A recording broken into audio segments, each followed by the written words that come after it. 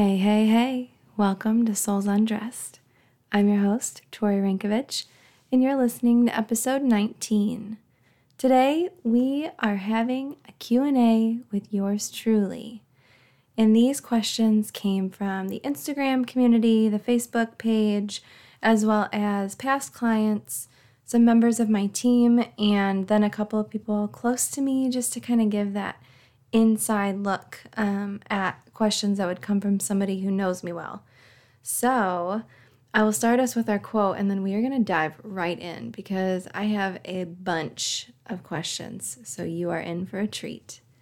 Today's quote: as children, we're taught to use our inside voices, but girls who become women are still told to keep quiet, not to rise higher than a man's chest. Still treated like toys. The ones who have lungs to say what they mean are just seen as bad girls who don't follow the rules. That's by Raquel Franco. I chose that quote for a few reasons. I was really drawn to it, and I almost didn't write it down a couple of different times, but because I was so drawn to it, I was like, no, I have to. And I think I wasn't quite sure if it would match with this episode just because these question topics cover so much. But I think it's really the last bit of that quote that resonates so deeply with me that I was like, no, we have to include it here. So I'm going to read it again. The ones who have lungs to say what they mean are just seen as bad girls who don't follow the rules. I would write that all over my mirror.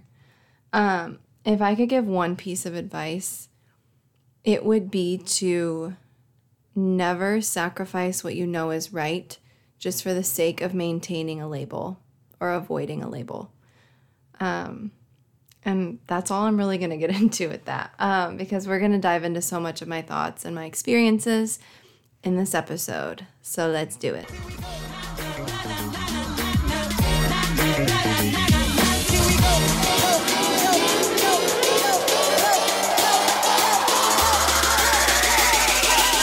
Don't that feel real funky, y'all?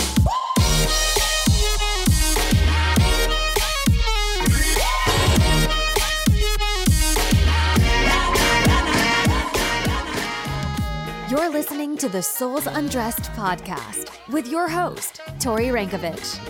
If you're ready to bear it all, strip away the stigmas, and get down to business with thought-provoking conversations and all the raw reflections to help you ride life's waves, then you found your one-stop shop, honey.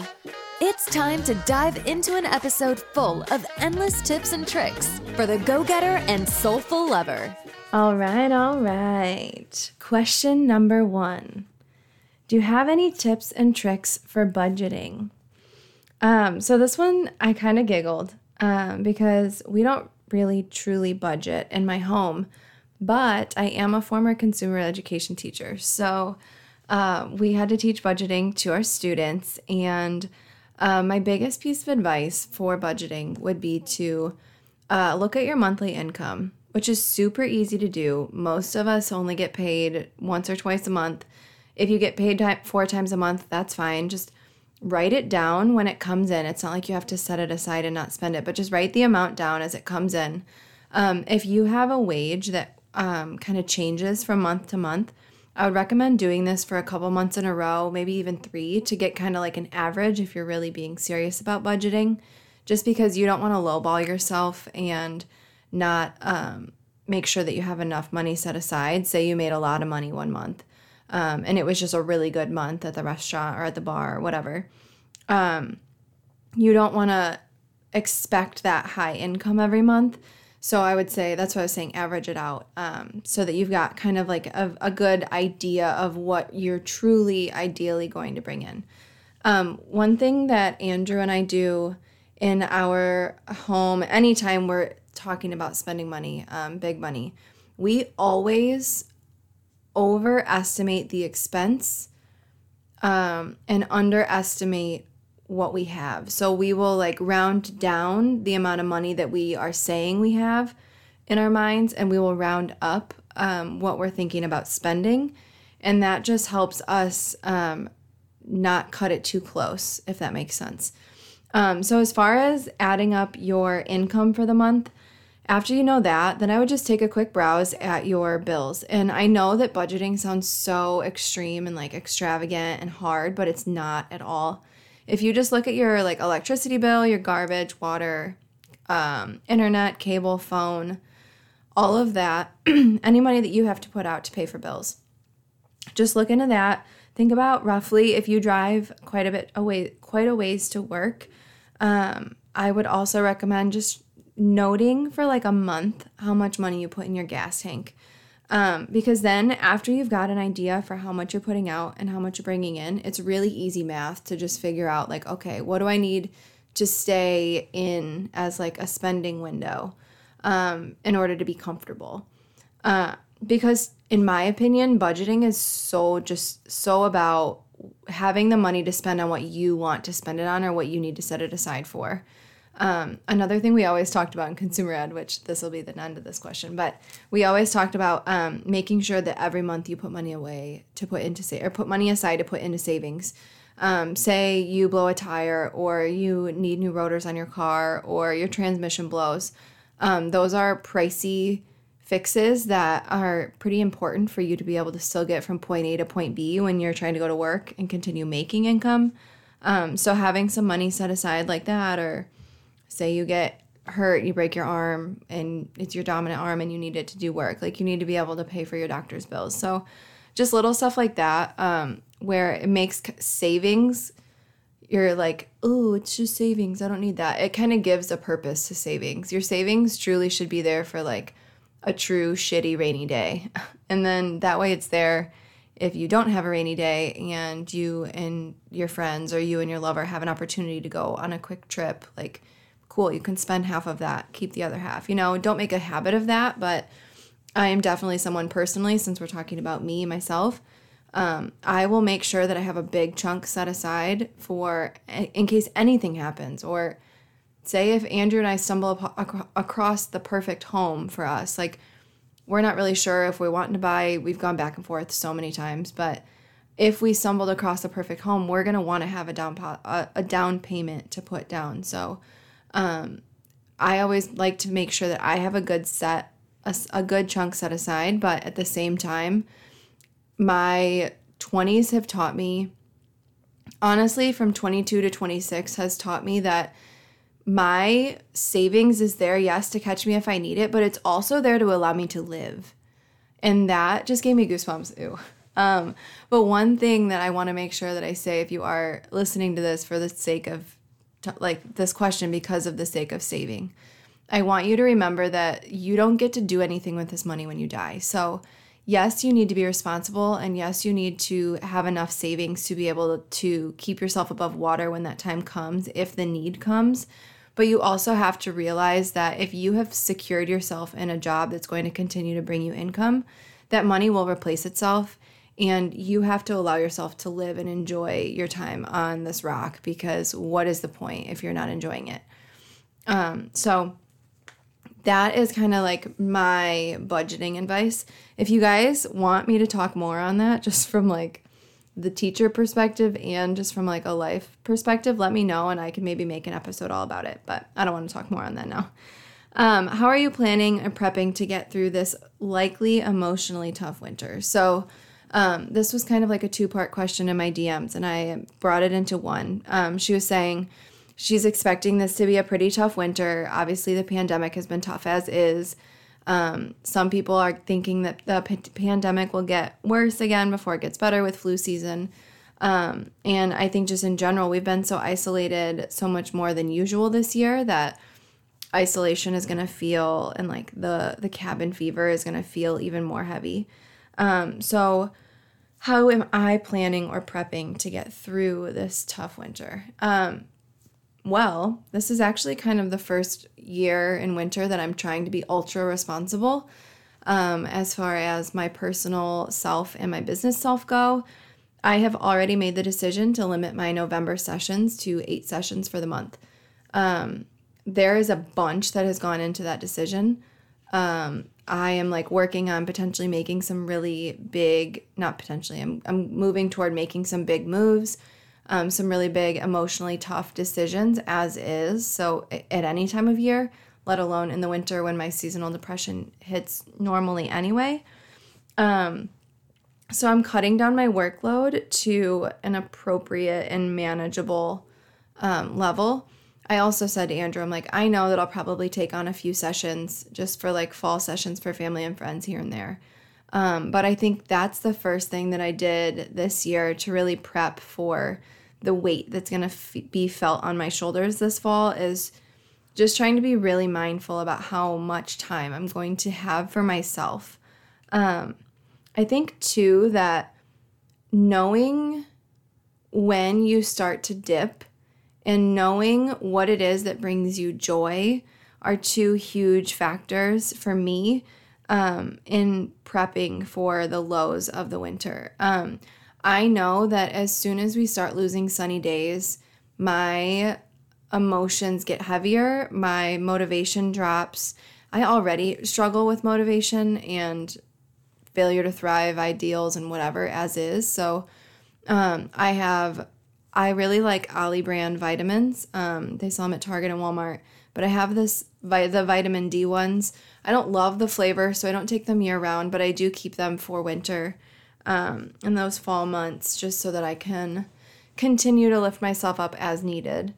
I also try to make it a point to find a getaway of some sort in the winter months just to kind of give myself a change of scenery. So usually we will be super crazy busy around the holidays, so I never try to travel too far during that time. But in the past, we've gone to Seattle to visit friends. Last year I had a workshop actually in Seattle as well, and I did that for 5 days, and then I had a destination wedding in February. So this year we are planning a trip. Instead of going in October when Andrew's busy work season will be and my busy work season will be, that's when our anniversary will be. We are planning to take a trip in February, and we're going to road trip, take the dogs, kind of travel south to avoid the crappier weather, and then hoping that we can kind of play it by ear as to where we can visit. But that's another thing that I always try to give myself, is just the awareness that there's going to be a change of scenery, a change of pace, a little bit of sunshine thrown in there. And I also, the last thing, prepping for the long winter, is just knowing your support system. I think that knowing the people that you can rely on is something that I hope isn't underrated, but I think it is. I think that we get so used to filling our time and we don't think about filling our value or like fulfilling our need for value. So just pre-thinking ahead of time, like who can I rely on this winter? And just like a little caveat, don't be a shitty friend. Like if you're going to be somebody who wants to rely on someone for their warmth and their energy in the winter, maybe consider why they're just coming to mind for winter. If they're a friend that feels good on the soul in those long winter months, they are a friend that feels good on the soul all the time. And chances are you're being kind of selfish if you're only thinking of them for the winter and you don't spend your time with them the rest of the year. So maybe just marinate on that. What are the ways you process heavy emotion? Hot baths, smoking cannabis. I cry into my pillow alone. So there's like times where I want to cry with like be near Andrew and have him hold me. And then there's times where I need to just like fully like let it out, like exorcism style, you know? I know that you know what I mean. So there are times where I'll have to be like, I just need to be alone. And I will go back in our bed and I just heave into the pillow and I cry and I just let the emotion out. That is like step one. Sometimes it's not step one because I don't just like make myself cry, and sometimes it builds before then, but I think that feeling the emotion is so important. And I think that's something that so many people don't do enough. They think they just have, they think I have to be happy. I can't feel the feeling. I have to just move on. But that shit ain't going anywhere until you feel it. So that is always big for me, is just to sit and like really feel it out. And then, like I said, a bath.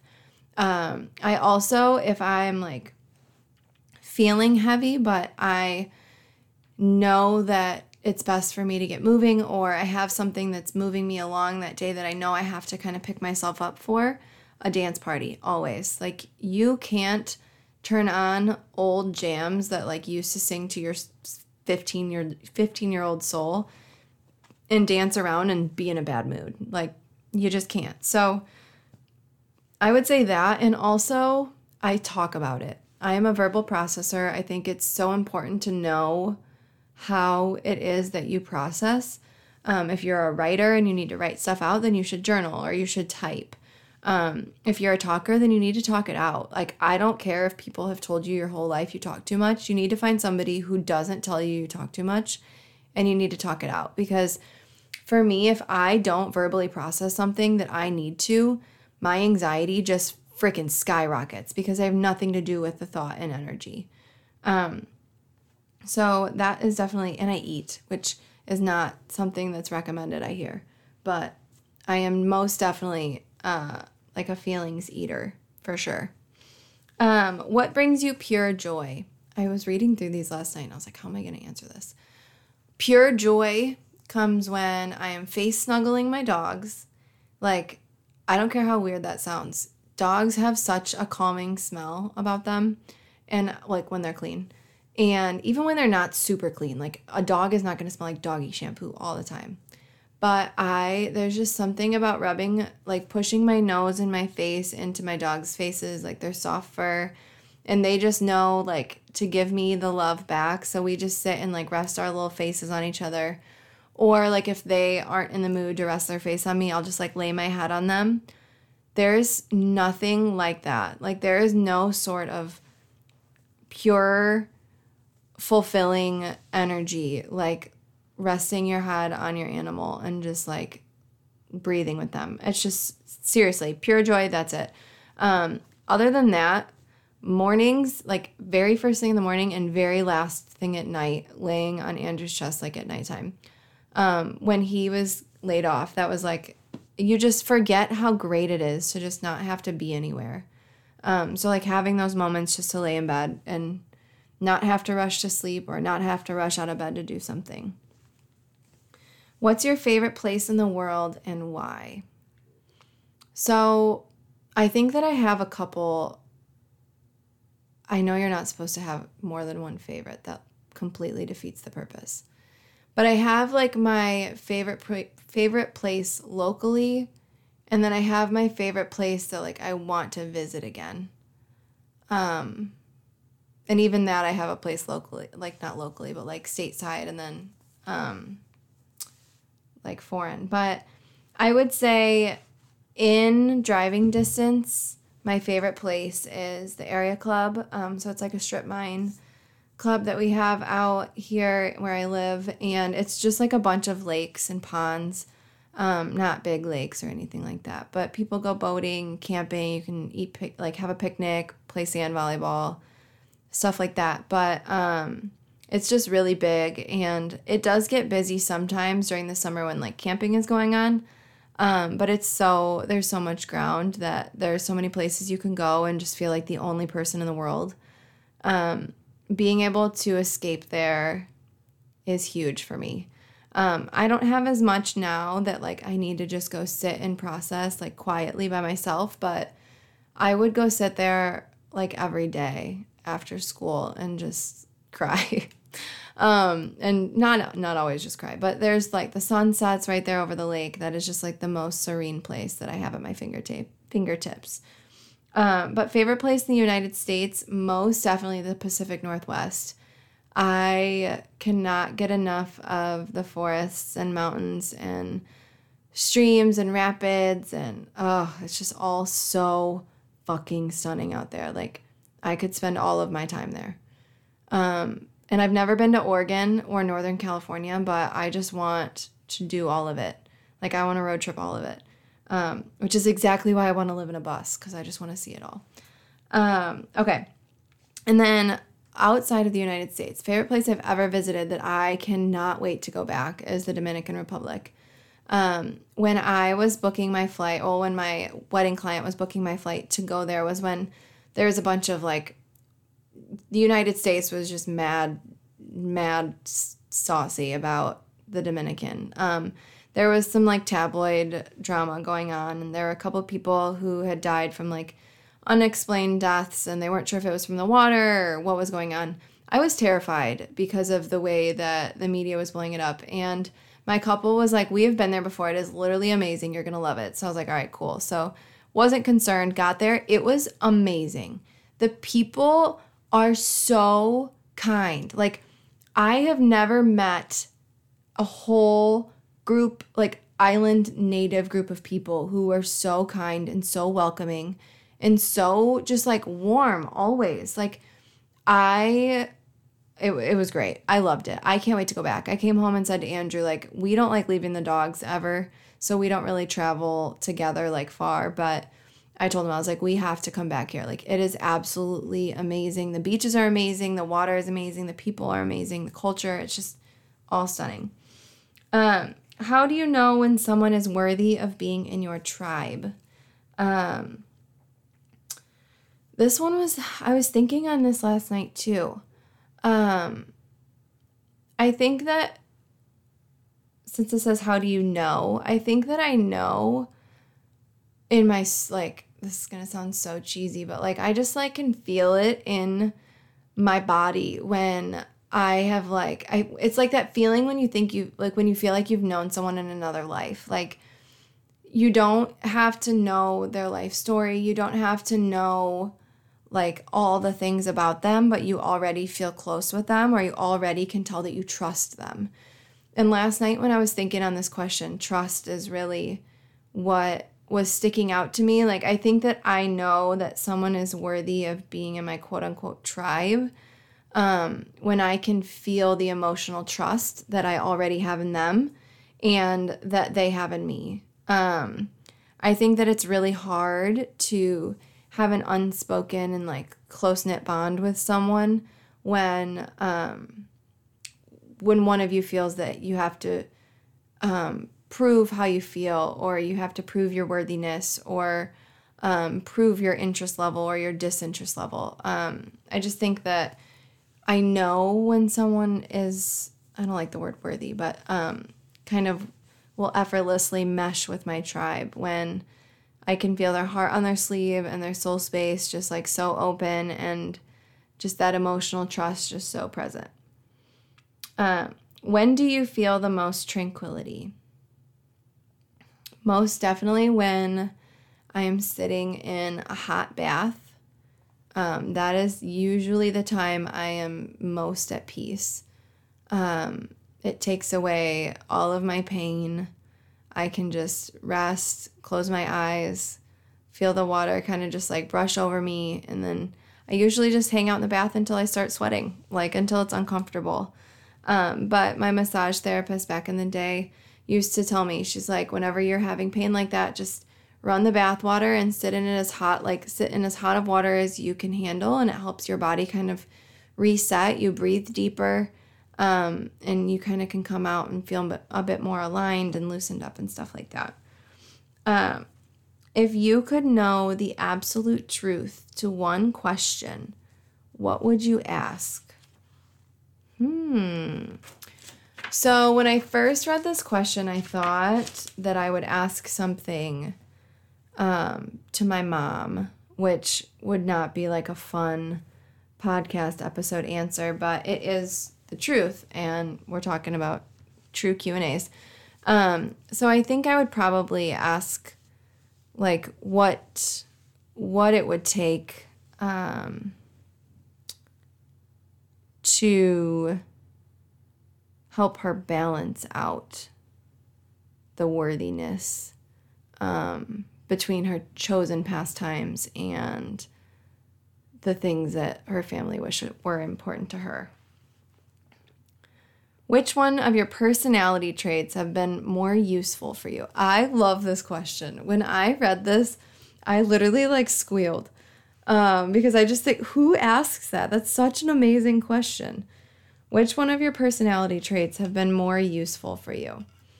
I would say my openness to being a fucking goofball and my people personness. Whatever. The fact that I'm a people person. I would say those have been more useful to me as far as in my chosen career path, just because this business is so connection driven and communication driven, and transparency is so necessary. So like me being my weird, normal, awkward self, like that helps and lends itself to the transparency so much. And I think that being able to communicate well and connect well makes me able to help people feel comfortable. But I also think that's why I chose career paths that included human interaction and human connection. So I would say they probably play right into each other.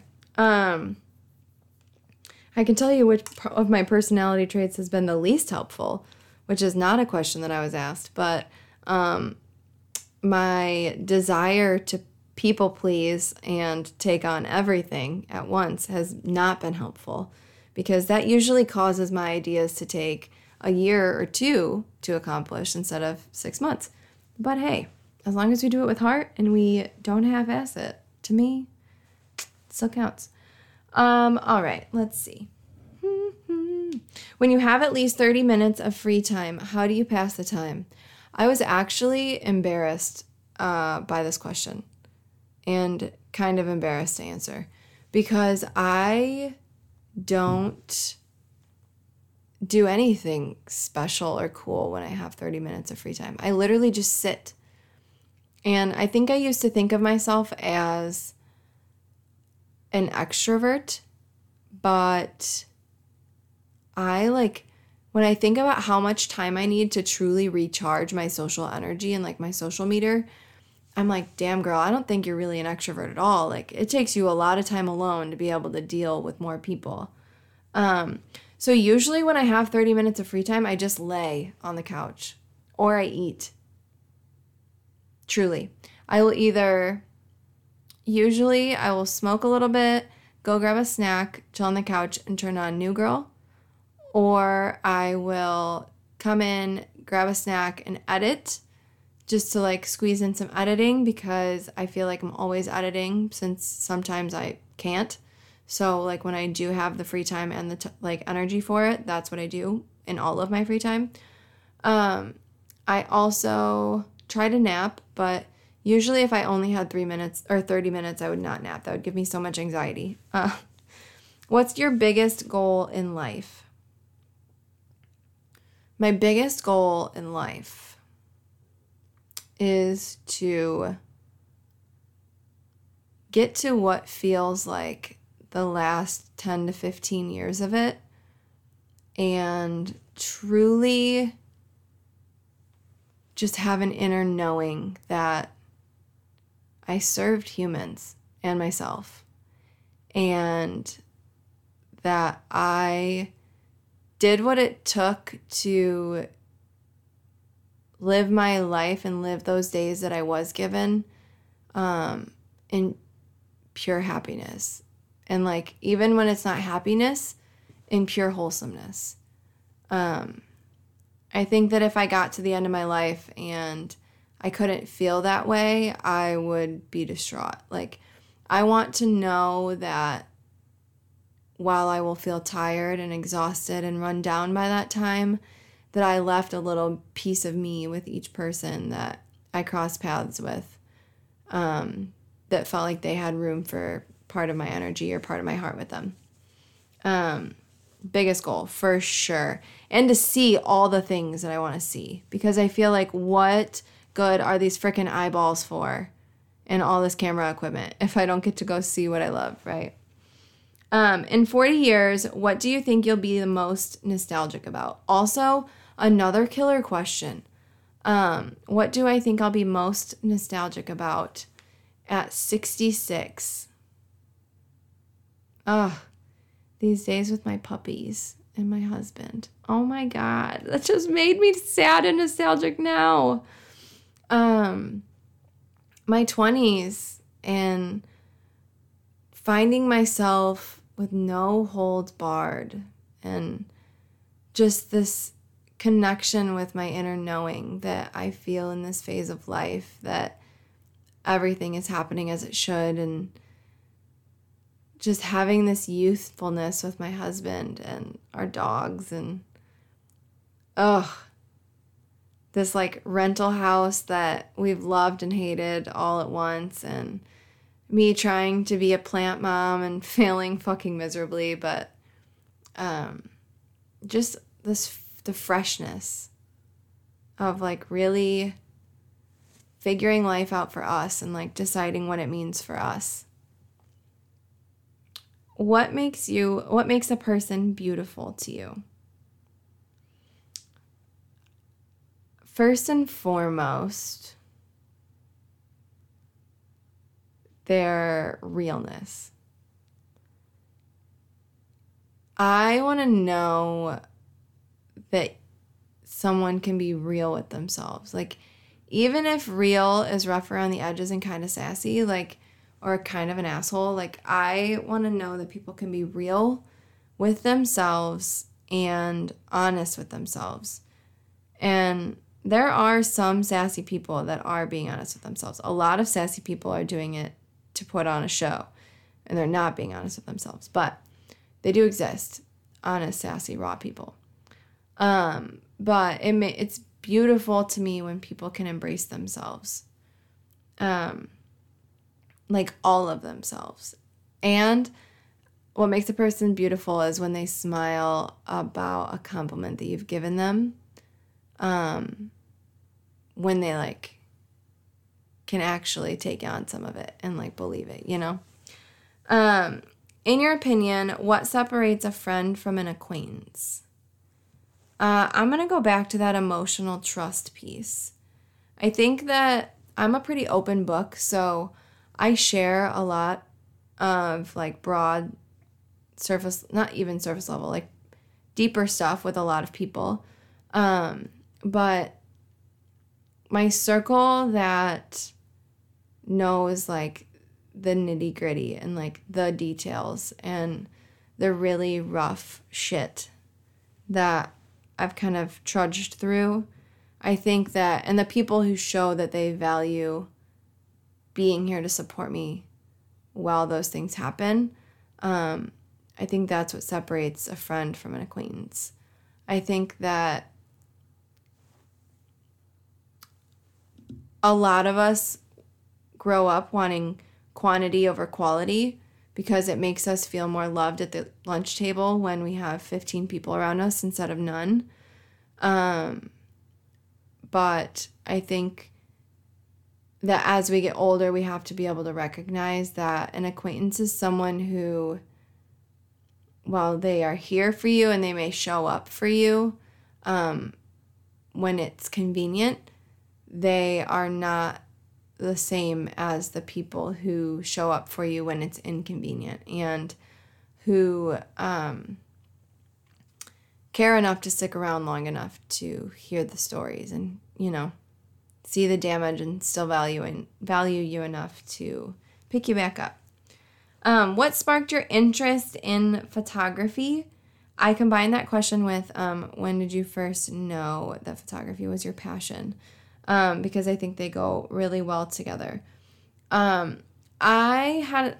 passion for photography started when I was young. I got a Kodak point and shoot camera when they were like new and special and fancy, and I thought I was the shit. And you'd like turn it on and the little lens would like pop out, like turn out from the front. I used one of those in middle school. And then I would bring it to cheer competitions. I would bring it on the bus. I would bring it out at parties. Then I got another one, like a Pixar or something, like a Pixel something, that was like a little bit smaller, and it was like teal blue, and it was my favorite. And I would take photos of like my eye and like all sorts of goofy shit. And so I would say my passion was born like late middle school, early high school, for taking photos of like the moments and really capturing those memories. But I knew that I wanted to do it professionally when I started seeing other people from my town really able to like do what they loved and be making money from it. I was like, wait a second. Like, I was always told that like I would never be able to support myself on that. So to be able to see somebody literally supporting themselves and like while they were taking other classes doing that, I was like, wait a second, I'm in. So then I bought my camera at the end of college. And from there, I knew before I bought the camera that I wanted to do it professionally. And I've always just kind of had this like weird go-getterness in me where like after I've overthought something for so long, I just fucking go for it. So at that point, there was really no changing my mind on it. I was pretty committed. And from there, it just like really budded. How did you get your business started? So first thing was first, I had to buy the camera. And then I really just knew that I wanted to practice shooting before I even thought about like the full business piece. I still remember thinking back, like, when somebody needs a family photo done, it's so weird that they're going to think of me, like that I could do that. So that was really cool just to kind of navigate that in the beginning of just realizing that people trusted me. That was huge. So I started shooting with people, just like friends, shooting sessions for free. And then I started charging really low. Like I charged $50 for a half hour and $75 for an hour. And I did like some backyard weddings and some vow renewals and family sessions and 8th grade sessions and just all sorts of stuff. Whoever would get in front of my camera, I took their pictures. And then from there, I just started making an album so that people could see my work. You kind of have to create a portfolio or like your own little storefront, you know? And then it just kind of started slowly from there. 4 years after I started teaching, I was able to quit teaching and go full time, which was crazy. And it's just really grown ever since. How did you meet your husband? So I met my husband at a party one night, and I actually like wasn't interested in him at all. I was super distracted. I had just broken up with with my boyfriend that day. My boyfriend and I hadn't known each other for a super long time. He was like getting ready to leave for the military, and I like was just so in such a craze. I was like, what do I do? What's right? What's wrong? There was this girl at the party that wanted to fight me. So that was just a hot mess. And I just remember I had a friend who I had like known just off and on just from like having mutual friends in the community. And he came up and he was like, hey, like Renko wants to meet you, or my friend Renko wanted to meet you or whatever. And actually, I don't even think he said that. I think he just said, hey, Tori, this is my friend Renko, and just like introduced us. And I was just like, oh, hey. And like went on to go find the girl, like so that I knew I wanted to know where the girl was who wanted to beat me up so that I didn't like get jumped at this party. So I was super distracted. And then we became Facebook friends, Andrew and I don't know if he added me or I added him. We go back and forth. And then it was like a full year later that I had posted a Facebook status after having a freshman orientation at the college that I was getting ready to go to. And Andrew went to that college, which I didn't know. And he commented on my status and was like, wait, you're going to ISU? And me being me, I like messaged him because I wasn't about to like have this conversation with this cute older boy on my status. I messaged him, hello, got to slide in the DMs. So I messaged him and was like, hey, like, yeah, I am going to ISU in the fall. Like, is that going to be okay with you, Mr. Rankovich? Like, being all funny and flirty. And, yeah, we just, like, really hit it off. We talked over Messenger for a little bit. I, like, asked him to talk on the phone one night. He made a big deal about how he doesn't talk on the phone. We talked for, like, an hour. And the rest was pretty much history. Not really. Well, yeah, it was. We, like, texted a little bit just to kind of, like, feel it out. But I could just, like, tell really early on that this was not something that I had ever experienced before as far as, like, feelings go. And I knew that I wasn't just some, like, random thing to him if he would sit on the phone with me for that long. And, like, we were having as, like, legit of conversations as we were having. That's not just, like, some surface level stuff. So kind of allowed myself to be trusting in that. And then we hung out a couple times, just, like, privately. Didn't really, like, share that we were hanging out yet or anything. And then we actually both went to Unofficial, which is, like, a college drinking day down at U of I, just, like, an unofficial drinking day. Obviously, it's called Unofficial, but it's, like, unofficial Halloween. But I had gone up with one of my friends, and he was over there or gone down with one of my friends. And he was there with a bunch of his friends, and we, like, I played him in beer pong with another girl that was there, and we beat him, and I, like, couldn't fucking believe it. And he kissed me in front of all of his friends. And from there, I was like, oh, shit, like, we're in this. Now everybody knows. And, yeah. So it was kind of weird. We met, like I said, I had just broken up with my boyfriend the year before. We, like, didn't speak again. And then when we started talking, I had been kind of, like, very lightly talking to somebody from my past. I had just gotten out of a relationship with the guy in the military, like, a couple months before that.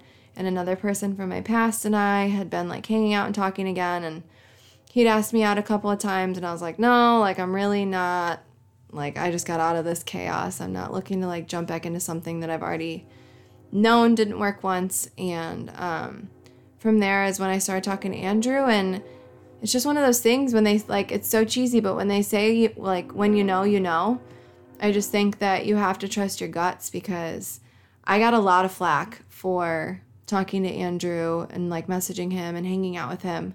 When that guy from my past and I were, like, hanging out, talking casually, like, trying to figure out if that was a thing. But I also knew that, like, this wasn't something that I had, like, ever felt before, and that I had to trust that. And clearly 8.5 years later, a year of being married, like, it wasn't wrong, you know? So you just have to trust yourself. What is your favorite event or type of session to shoot? I would say I have, like, a few for different reasons.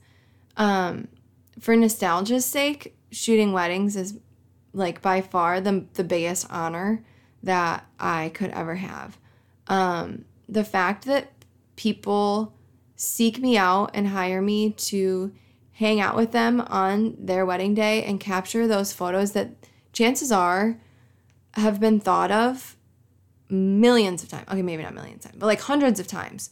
And if it's somebody who, even if it's somebody who hasn't, like, thought of their wedding since their childhood, those people usually are even more so, like, I know exactly what I want. I don't want to deal with some extra bullshit, like, that kind of thing. It's just such an honor to be handpicked by humans who are going to experience this exciting and beautiful day, and for them to be like, hey, we trust you. We want to create with you. We really like what you've done in the past. Like, there is nothing fucking cooler than that. So as far as that, like, nostalgia's sake, definitely weddings.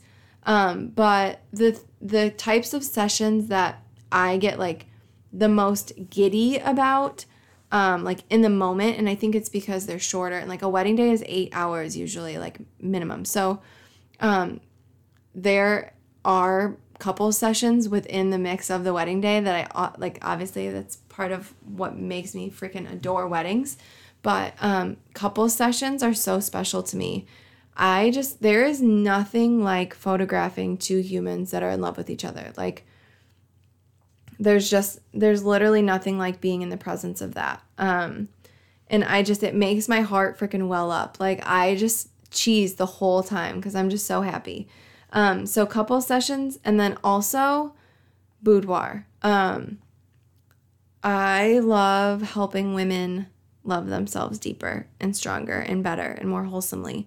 So shooting boudoir, there's just nothing fucking like it. That is the type of session that like could fulfill me forever. Like, if I had to only shoot one type of session, it would be like sexy photos, whether it's sexy couples photos, sexy individual photos, like whatever it is, that is it. Because there is just nothing like it.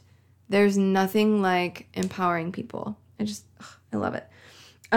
Where do you see your business going in the future? And I'm going to wrap up here soon. I'm going to read a few more.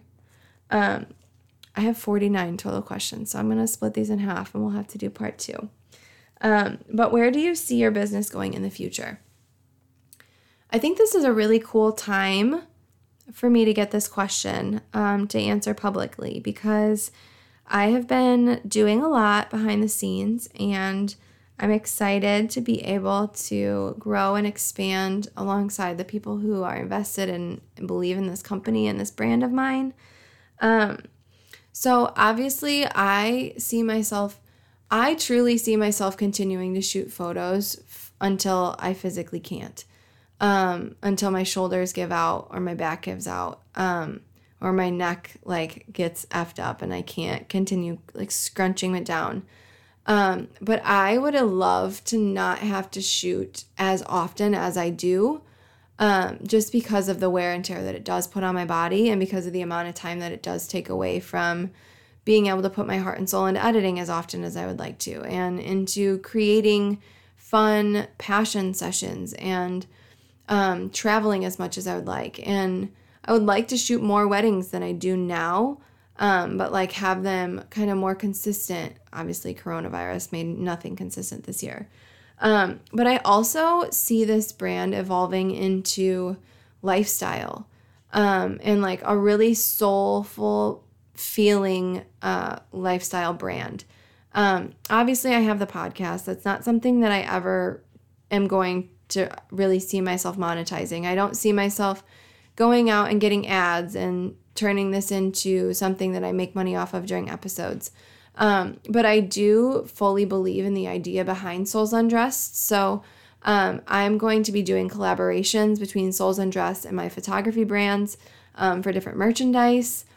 I am in the process. I've designed like 8 or 9 different pieces and sets to release to you guys. It's all going to kind of come in shifts. Everything will be limited quantities. But I've been very passionate about merchandise for a long time now. I just am so passionate about what quality clothing and comfort can do for you, especially as somebody who struggles with my mental health and talks about the different kind of like coping skills that I have or coping strategies that I use. Cozy clothes are always a part of that for me. So I think that's just something that's really special to me. And I think too, like I've said before on my stories, I've probably said it in a podcast episode too, but for me, my clothing is a form of my expression. So being able to create clothing that is A, super high quality, B, so freaking comfy and livable and like versatile, and C, can speak a message that is important and that we're passionate about, that's all that matters to me. So I plan to continue working in merchandise and paper goods, like sort of like prints and cards and stuff like that. And that will hopefully be able to kind of pick up the part of business where like I was shooting 23 sessions last month. Like ideally I would like to not have to do that. Holy crap, like burn out city if I do that for too long. So looking to definitely expand my photography brand into more of a lifestyle brand. Obviously continue shooting, but also with the merchandise. And then in 2021, I have a really big business shift coming for you as far as my photography business goes. And I really cannot say much about it yet because it's really big and it's going to be I think it's going to blow some people's minds. But it's really exciting, and I think that everyone is going to be so, so happy and so, so stoked about it. I know that I am. So as far as that bit goes, I can't really say where I see that pivot going in the future, but I can say that by summer 2021, you will know what that new pivot / venture is. But yeah, so I'm really excited about that as well. So these next two questions kind of go together. And I'm going to answer 5 more. So we're going to answer 25 questions here, and then we'll do 25 for part 2. So right now we're on questions 20 and 21. And they are, what's your biggest dream and goal for your business? And then what's your biggest dream or goals in life? So I would say my biggest dream and goals for my business. Ultimately, my biggest dream and goal for Tori Elizabeth Photography and this brand that will continue to evolve is for it to be consistent, sufficient, and soulful enough to be able to sustain itself. And by sustain itself, I mean I want to be able to build this brand and these services up to a point where I am not recreating the wheel every few months to continue bringing clientele in, but to where that clientele is consistent. I am booked out. I know what to expect for my upcoming years, because I think that once I reach that point of sustainability, I will be able to hire a team, and not only just hire a team, but pay a team a livable wage that allows them to just work on my team. That is my biggest goal for my team, is to be able to support these women and allow them to have a badass work environment that they absolutely adore signing into, that they can work on mostly from home most days with their own families, that allows them to have vacation days and sick time and a salary that makes them proud. That is my biggest business goal. My biggest dream and goals in life, other than what I said earlier about kind of end of life, I dream of renovating a bus of some sort and just living in it like a little pod with my family, just me, my husband, our dogs, and just seeing the ground that we've been given to walk on. I think that, especially for me, I can't speak for others, but having the comfort of this home and having comfort-driven contentment, I think that it makes us kind of lazy, but it definitely makes us super content, and I think it makes us settle. And when I think about how much earth there is for my bare-ass feet to step on, I'm like, what the hell am I doing here in Coal City, Illinois? I love my hometown. I think that it's great. There are people who don't have access to sunflower fields and pumpkin patches and cornfields like we do. Don't get me wrong. And there's nothing like a Midwest sunset, but I just feel like my feet were made to touch more, and that my eyes were made to see more. Like I said earlier, what's the point in having these senses if we're not using them to explore what we have at our fingertips, Tell us about your fur babies. Okay, pull my arm. So our first fur baby, his name is Oliver. He was our first puppy adventure. We got him from a garage litter from what they told us is a purebred mama. We had the mom and Oliver both have very, very strong physical characteristics of a Weimaraner. But we were told his mom is a purebred silver lab. And she was knocked up from a neighborhood pit mix, just a mutt. So Oliver is a silver lab pit bull mix, and we got him as a puppy at 8 weeks. He is 120 pounds now, 3 years old, 3.5. And he is just like the biggest freaking ball of fluffy skin and love. Like, he's got like a super wrinkly, flabby chest that everyone loves, and giant paws, so we knew he was going to be huge. He's got like a lot of skin conditions because Silver Labs and Pit Bulls are both more likely to have skin issues. So he's got like little spots on him from one of his past skin infections, but he is literally perfect in every way. And then Pancake is our rescue baby, and we rescued her from a rescue that actually saved her from a kill shelter up in Chicago. The animal, like, wow, this train. The animal control, like Chicago Animal Control. And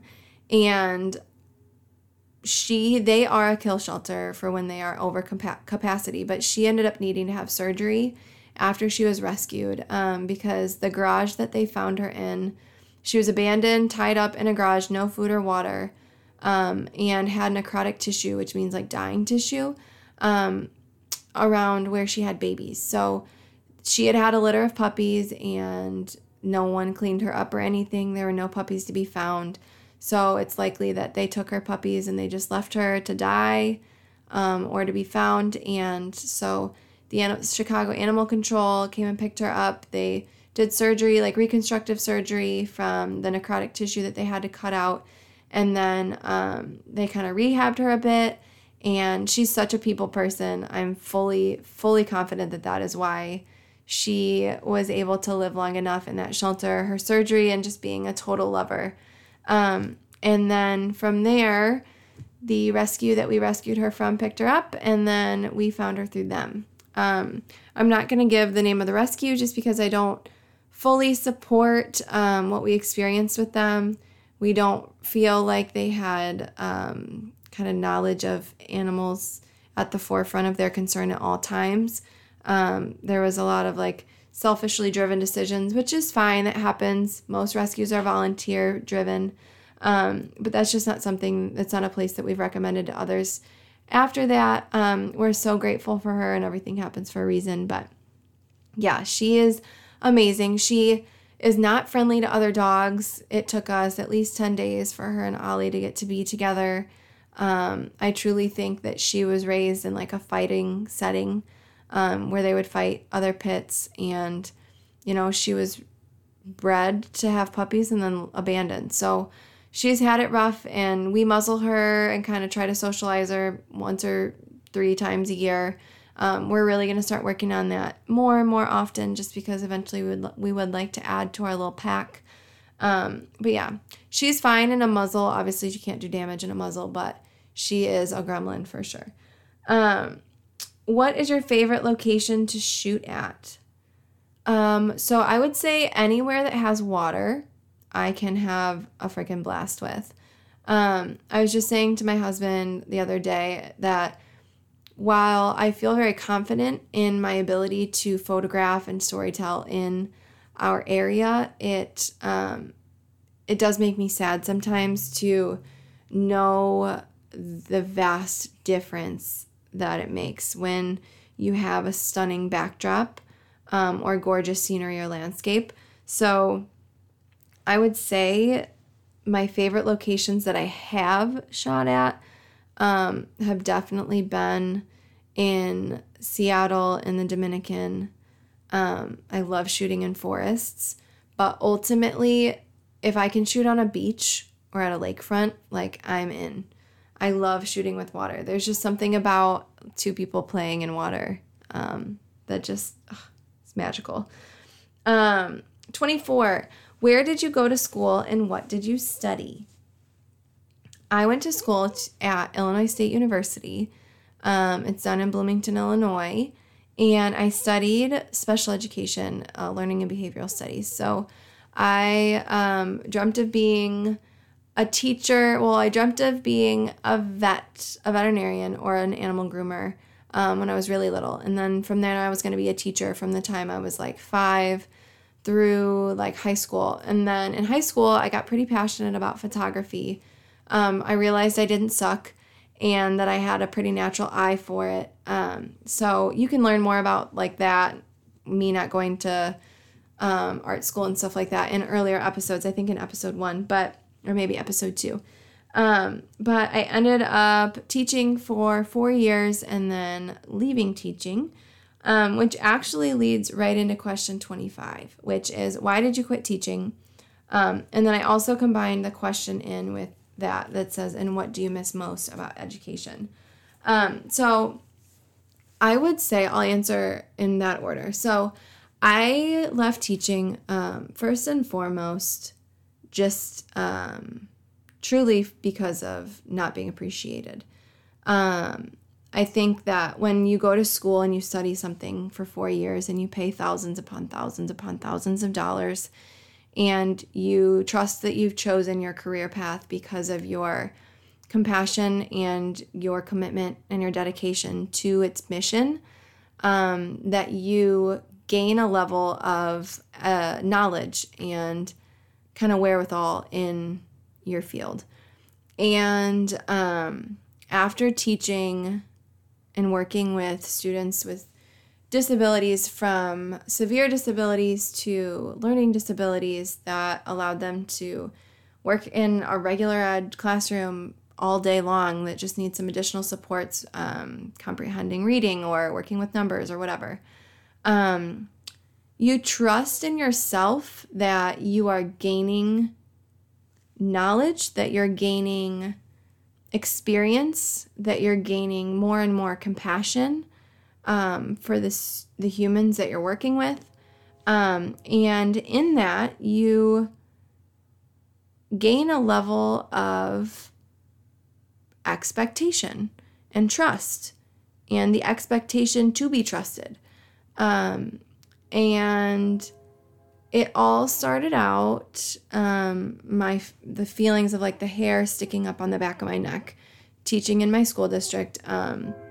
Not too long in, I could feel that the questions that I was asking were being pushed off and ignored. I could feel that I was asking questions that my special ed administrator wished I would not be asking. I started getting emails ignored, like asking questions that I wouldn't get answers to, things like that. So that was really the beginning of it. And then I started noticing in different meetings that were happening, in different IEP meetings that were happening, that we as a school district were not handling each student's case the same. And I don't mean the same as like we weren't giving each kid the same services, because obviously, but we weren't handling every case with the same amount of integrity. There were certain meetings that were expected to be prepared for. There were certain meetings that we were expected to be deceiving. There were certain meetings where all of the T's were crossed and the I's were dotted appropriately and goals were previewed, because there was going to be a parent lawyer present. And then there were meetings where I watched my special education director run through a 20-page document in 15 minutes and rush the parent out the door within 30, for a meeting that should really, on standard, take no less than an hour. So I was beginning to see that there was a piece missing in my school district's integrity puzzle. And it was all stemming from, or spewing out of, the spout that came from right above me, which was my own personal leadership within, like my own administrator within special education. So I started asking more and more questions into my second year in the district, and I was learning to keep a better paper trail of my questions. I was asking questions over email instead of in person. I was including my building principal in instead of just asking my special ed administrator questions. And at the end of my second to last year, I had a student with a pretty severe behavior incident take place, and I was completely kept out of the loop. I wasn't informed about the behavior taking place. I wasn't called down to the office to meet with the student before their removal. I wasn't invited to the meeting that took place to determine the next placement for the student. When another school employee informed the director that she would be informing me of like the notes that I missed, since I was the student's case manager, and by law I'm supposed to be aware of everything going on within the child's case. She was told, no, you won't. You're not going to tell her. So it just turned very, very dirty, very illegal, very quickly. And after that instance, at the end of my second to last year, I was ready to explode. I felt that I had really good trust within my school district superintendent and building administration. I knew that I couldn't trust my special ed director, but that I was super passionate about this job and these students, and that I had chosen this community for a reason, and that I had expectations to withhold within me. So I, instead of just like going off the handle like I wanted to, thankfully my husband recommended being a smart adult about the situation. He recommended starting to keep paper evidence, starting to keep paper trail, documentation of what was going on, the questions I was asking, the things that were being ignored, the paperwork that was being done illegally, things like that. And so from April of, it would have been 2017 to April of 2018, we'll say, I kept a manila folder of emails with no responses, with emails of me asking for more information about how a legal process took place that I was supposed to be aware of, and me being told that I didn't need to know. They just needed a special ed teacher there in the room, legally. Just all sorts of crazy stuff like that. And then the following school year, so my last year started, and I got a professional development kind of envelope thing. It's kind of like an ad, and they put them in teacher mailboxes trying to get teachers to come gain their professional development hours through whatever company is putting on this educational. Well, this educational just so happened to be on the type of meeting that I was discluded from the year before, that I was aware that I was discluded from, and that I was 93% sure it was handled illegally, but I wasn't positive. So an invitation to this type of professional development ended up in my mailbox at school, and I was like, holy cow, this is fate. Like, this was meant to be. I was meant to get this. So I went ahead. I went to my building principal first, because the building principal has to approve it, and then the district has to approve it. So my building principal looked over any upcoming professional developments that were planned, and he was like, nope, we don't have anything coming up that like covers this kind of stuff or that is similar. So I'll go ahead and approve it. I'm usually like pretty good about guessing what will go and what won't. So we'll send this through, and then I'll let you know when we hear back. So the next week we had a special education meeting, which were building meetings that were held by the special education director and the special ed teachers, which, caveat, I found out at the end of my career while I was quitting and meeting with my superintendent that was not the way that meetings were supposed to be held, that the special ed director was not supposed to be in direct contact with us teachers by herself. Our building principal was also supposed to be present, but miscommunication across the district, across the board, leads to lack of following expectations, I suppose. So we were in a special education meeting, and the special ed director asked me to stay after everybody else had cleared out. So I stayed after, and she asked me about being friends with someone. Well, over the weekend, Andrew's best friend was at my house. He's actually the guy who since then officiated our wedding when we eloped, and will officiate our vow renewal next year.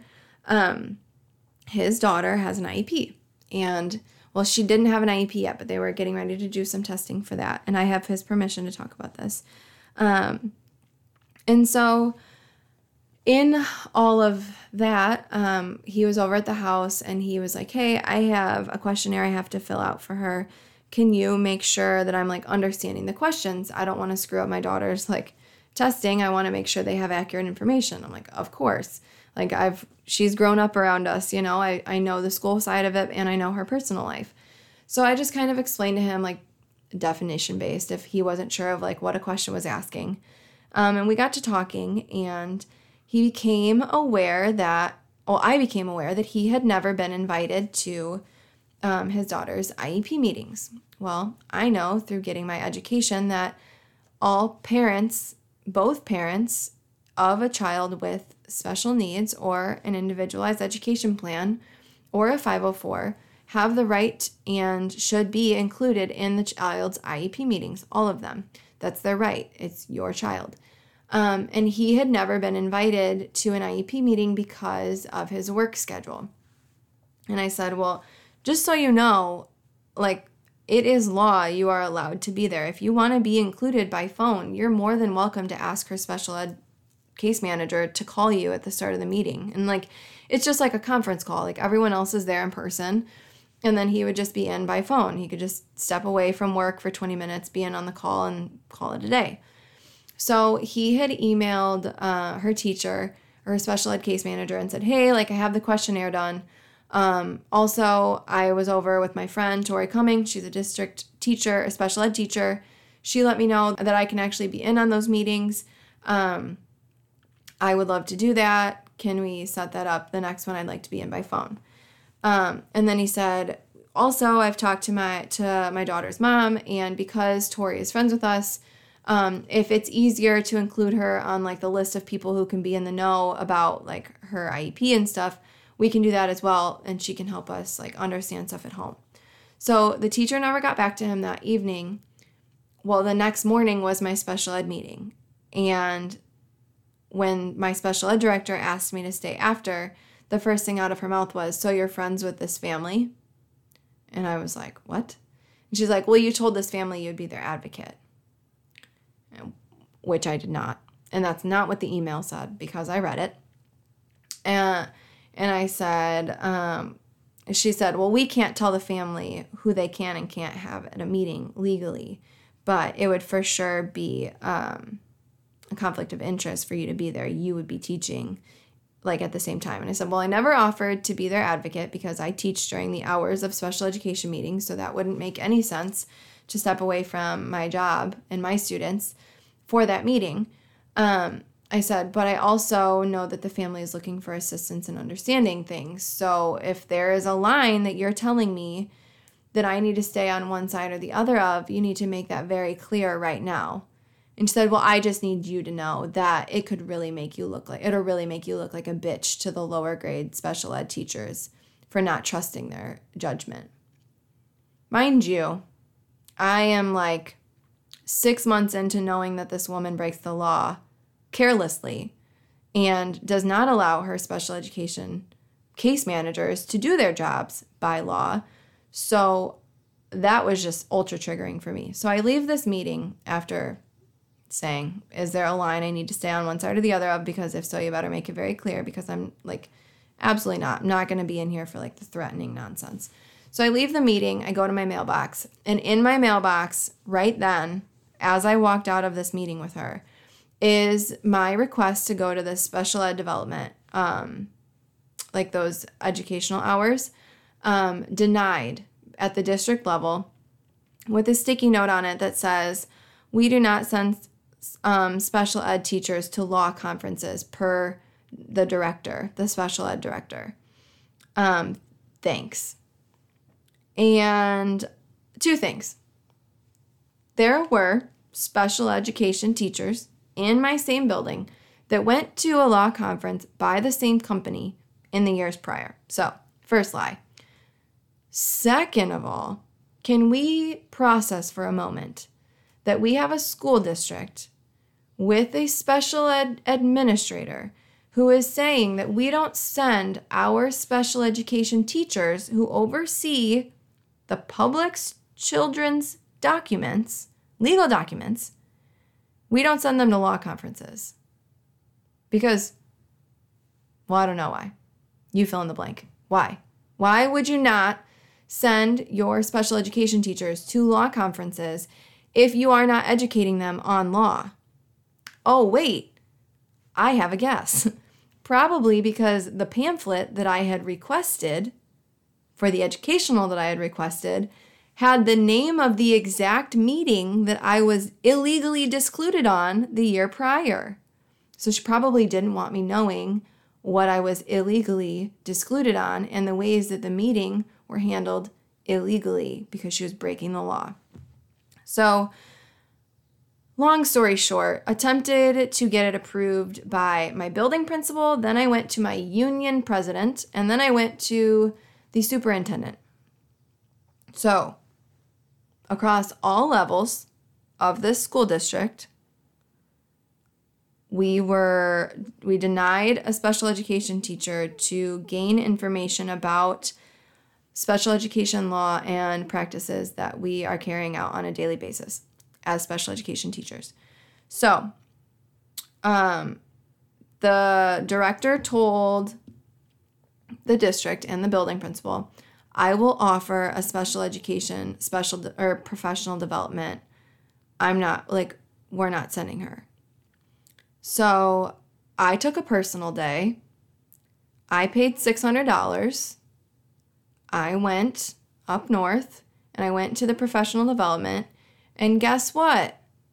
I spent 6 hours learning about how illegally the meeting was handled the year prior.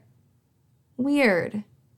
So I also then got to attend the special education professional development that was put on in district, which the director coordinated after being asked why she wouldn't allow me to go to this professional development.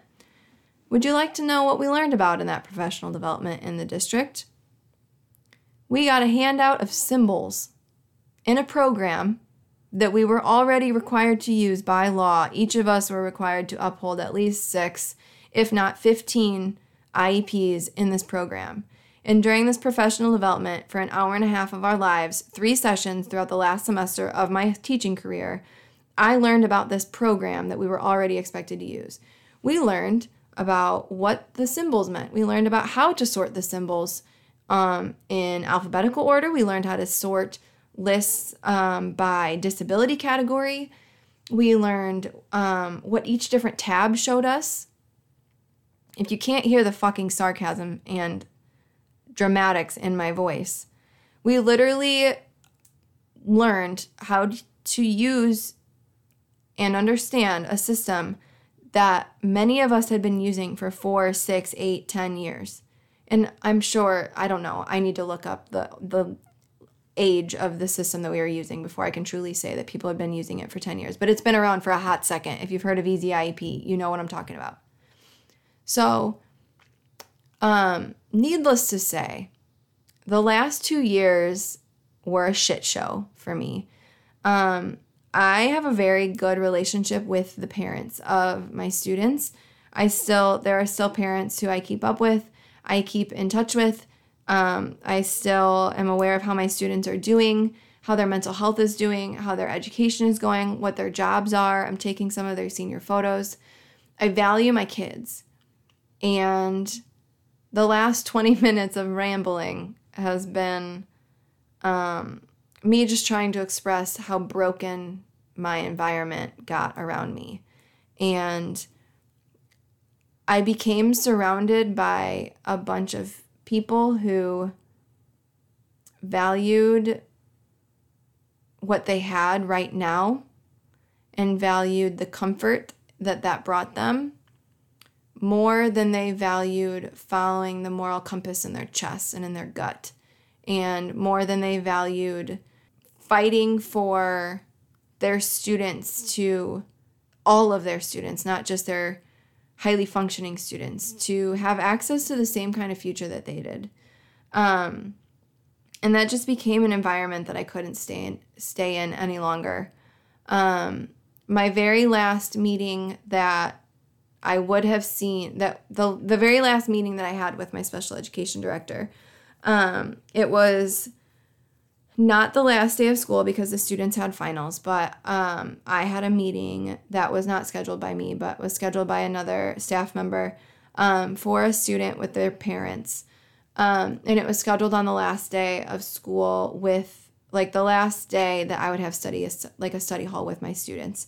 And being a special education teacher and having a class of 12 kids before they go take finals the next day, and they ranged from freshmen to seniors, I needed to kind of have a little check-in with them, make sure they knew to have their pencils, make sure they knew what their schedule was since the schedule changes, and then ultimately to get to say goodbye to them because they weren't going to have study hall with me again, which meant that was the last time I was going to be seeing some of them before I was done teaching for good. So I went and talked to the family that was part of the meeting that we were having ahead of time out in the office and just said, hey, it's the last day of school for our regular schedule. The students have finals in the morning. Are you fine with me stepping out the last 10 minutes of our meeting and making sure my students have all the info they need and sending them off and then coming back down for the end of the meeting? She's like, oh my gosh, totally, 100%. So I end up finding out after stepping out of that meeting, or after stepping out of the room to go talk to the parents before the meeting, that while I had stepped out, one of the staff members in the room had asked the special education director where I was because they had seen my stuff there. My computer was there, all my stuff was there when they had gotten in there, but I wasn't yet. And the special ed director's response was, oh, she's just out there in the office sucking up to the parents. So, if that just kind of expresses the culture and the bullshit, the complete and utter bullshit that I had to deal with from my administration and the people who were supposed to be the people that I learned from and my go-to for guidance and support in doing my job the best that I could for the kids in my community and the families in my community, it became very clear very quickly that the goal there was do the job the quickest and easiest way possible and put up the smoke and mirrors for the rest that's necessary. Just stuff that I couldn't get on board with. If you know me at all from listening to this podcast, you know that I don't do well just speaking bullshit, and I don't do well being untrue to myself or being inauthentic. And there was absolutely no way I could imagine living my life every single day just coming home and covering up somebody else's bullshit story that they were telling everyone else. Because to have to see those kids in the community and to have to see those parents in the community, it's like I was lying to them. I was literally just lying to them. I was pretending that I was in this great place and I was watching their kids' educations be taken advantage of and brushed off like it's nothing. So, yeah. I have avoided talking on that for a while because clearly I could go and go. But I really did not want that to be its own episode without some more direct questions. If there were more direct questions about it and people wanted like specific details about like my choices and things, I would be happy to record something more. But I really didn't want to give that nasty chapter of my life any more negative space to hold than was necessary. But I do hope that kind of was able to give a little bit of insight as to what made me leave education. I do want to wrap up on what I miss most about it, since that is the second part of this question. Most definitely 3,000% above anything else I miss most about it, or what I miss most about it is the kids.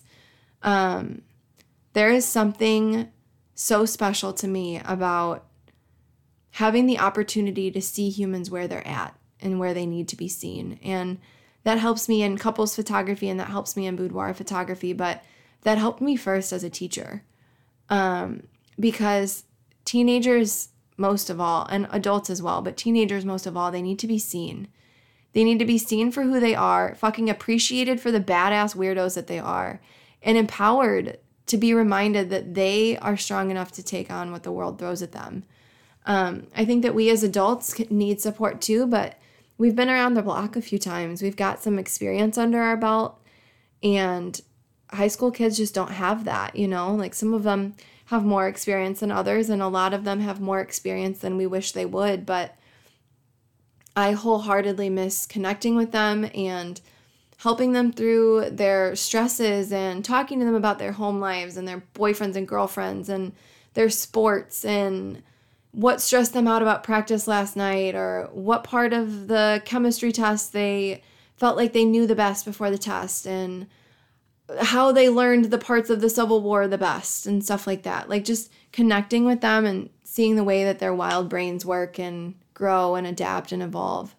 That is definitely the part that I miss the most. So I've been asked a million times if I'm going to go back into teaching.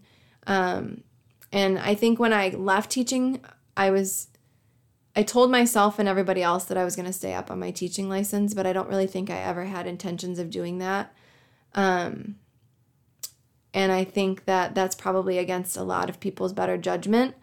And there's a chance that I still might knock out all my PD hours in November and December and keep it up. But I could see myself subbing again. Like whenever we move around, if ever we move around, subbing again somewhere. But I don't think that my wild heart and soul are made to flourish in an environment like that is so structured and is so closed-minded. Because honestly, the public school system is very closed-minded. And it's just very structured, and it has to be. And there's good in that too. But I think that if I were to work with kids again in the future, it would hopefully be in a freer type of setting. I would love to run summer camps in the future for kids. It was actually like a 2021 dream of mine before COVID hit.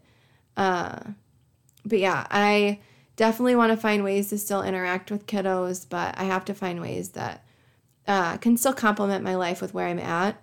I said to somebody a few weeks ago, I said, I think that I will probably eventually end up back with kiddos, but I think right now my personality and the type of life that I lead is making me a lot more efficient in connecting with people my age and older. And I think that I have a mark to be made with these generations before I go back to students and let them re-fulfill me, if that makes sense. I think that people who have seen me work with kids are like, oh my God, you belong with kids. But I truly just feel in my heart I just belong with humans. I think that humans are my people, and they're all ages are my ages. Open-minded is really my specificity, not the age. So yeah, I'm excited for what's to come. I'm happy to have finally been able to share that with you. This is quite the episode. Make sure you tune back in for part 2 in a couple weeks.